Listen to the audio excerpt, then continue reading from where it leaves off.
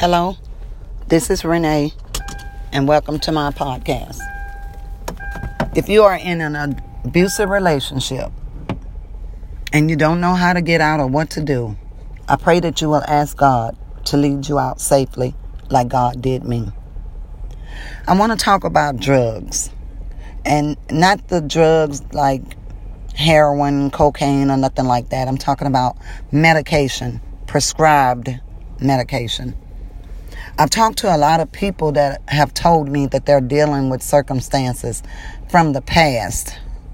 Because I'm a writer and I use a digital recorder to listen to people talk about their hurts and their pains in order to help them write their books, it is sometimes difficult to hear them say they take medicine to calm themselves down, but that trauma is still there. They're still hurt by it and don't know how to get over it.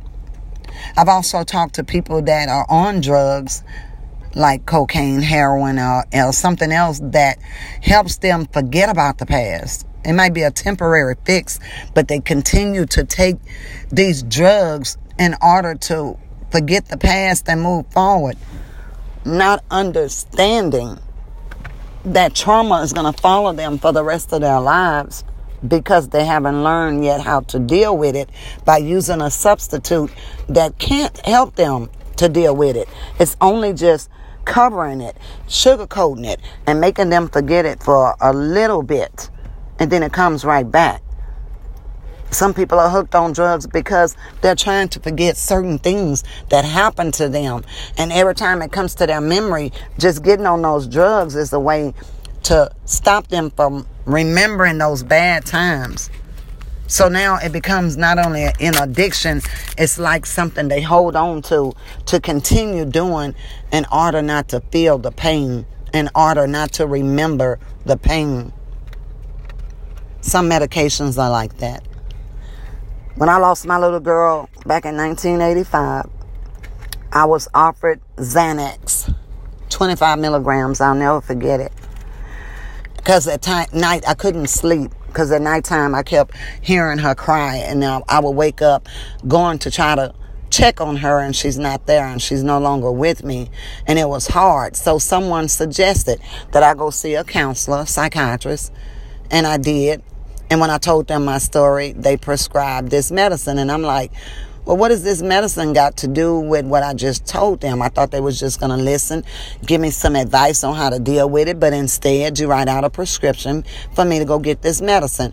Well, with every medicine that you get from a pharmacy, they always have an attachment to it that explains what the medicine is, what's the side effects, and what it does, and what it's supposed to cure. I looked at a lot of things on that prescription, but what I looked at more than anything was that it could cause suicidal thoughts. It could make you even think to do suicide. Psychological problems might come in. What was the other one? You can have seizures. You could have a heart attack or a stroke. And they say that these are minimum compared to what you need this medicine for.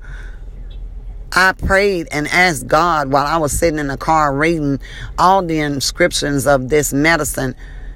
And I cried and I said, God, just help me heal. I don't want to get on medicine, and I don't want to be hooked on medicine. I left all of those Xanax in that container and didn't take not one pill. I asked God daily to help me. I rely so much on God for a reason, which I've said numerous times before, because God has always been there for me. God has always helped me. God has always healed me. And when I'm going through things, whether I'm hurting, I'm crying, I'm suffering, or anything, I talk to God about it. So I had got so used to doing that even when people suggest that I go see a counselor or a psychiatrist or whatever, I say, no, God is the one that I go to, because He is the ultimate, awesome healer, with the mind as well as the heart, with the body as well as the mind.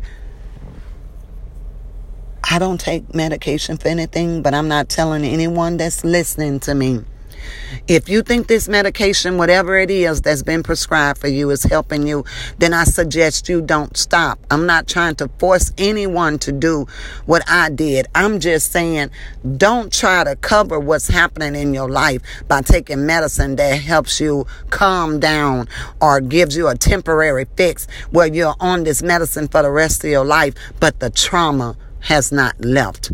The trauma is still there. And until you actually face that trauma, talk to somebody. Mainly, number one, God. Because God ain't going to judge us. He'll let us cry, and he already knows what's wrong. He's just waiting on you to confess it to him, to open up your heart to him and talk to him about it. And I'm telling you that day to day, you keep talking to God, he will start knocking off some of that stuff that hurt you. We're not saying you're going to forget it, but it won't follow you for the rest of your life like it always has before. And then, too, you won't be hooked on medicine that you got to keep buying just to feel better. Keep buying just to feel better. But the trauma, when you don't have the medicine, is still there. What makes you feel better then? I'm praying to God that I'm helping someone. I met somebody that said that they're bipolar and schizophrenia. I met someone that told me one day, oh, you must be crazy. The only time I've ever been called crazy is when I call a person out for either using me, abusing me, or putting me down, and I'm trying to get them to face the reality that you're the one that said this to me, but I'm the one that's crazy.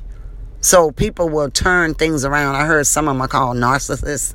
They'll turn around what you say and make you look like the bad person. Now you're feeling guilty because you feel like you done them wrong, but they continue to do you wrong because they were able to manipulate you and let you think it was all your fault when it was not. So now that I'm bolder and I say things, thank God, because he said be as bold as a lion. It's in his word. It's in the Bible. Now that I do this, I don't fool around with her. She got an attitude. I don't say nothing to her because I'm helping people, because I'm learning from my own mistakes. God will let me go through it first before I even can try to tell anyone else. So it's not like I'm making up something. It's something I've already been through, saw the results of it, and I'm letting those that's listening to me be aware of it. God gives me the ability to speak the truth, not tell any lies.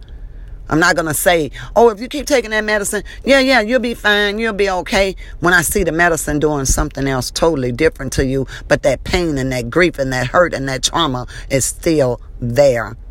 Please, God, in the name of Jesus, talk to those that do listen to me. If you need medication, I'm not telling you to stop.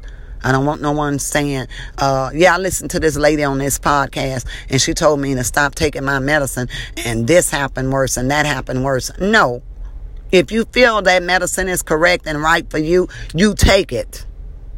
But I'm talking to those that have been leery about medication, not wanting to take medication. And then they take the medication, but they're still suffering and they're still hurting. And they'll go back and take that medication again just so they won't hurt. When all they have to do is confess to God, God, this is still in me. I'm still hurting from this. I'm not schizophrenia. I'm not bipolar. I'm not crazy. This is still in me. And I don't know how to deal with it. I just need you to help me fight it, get past it.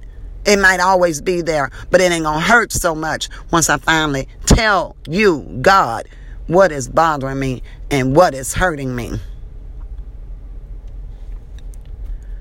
Read what you take.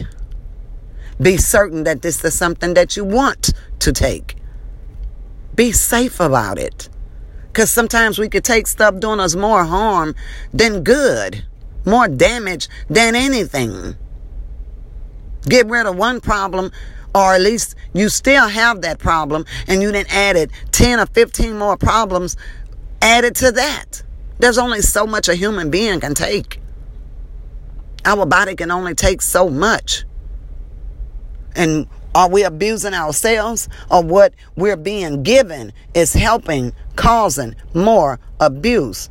to our body, to our organs, to our brain, to our mind, to our hearts.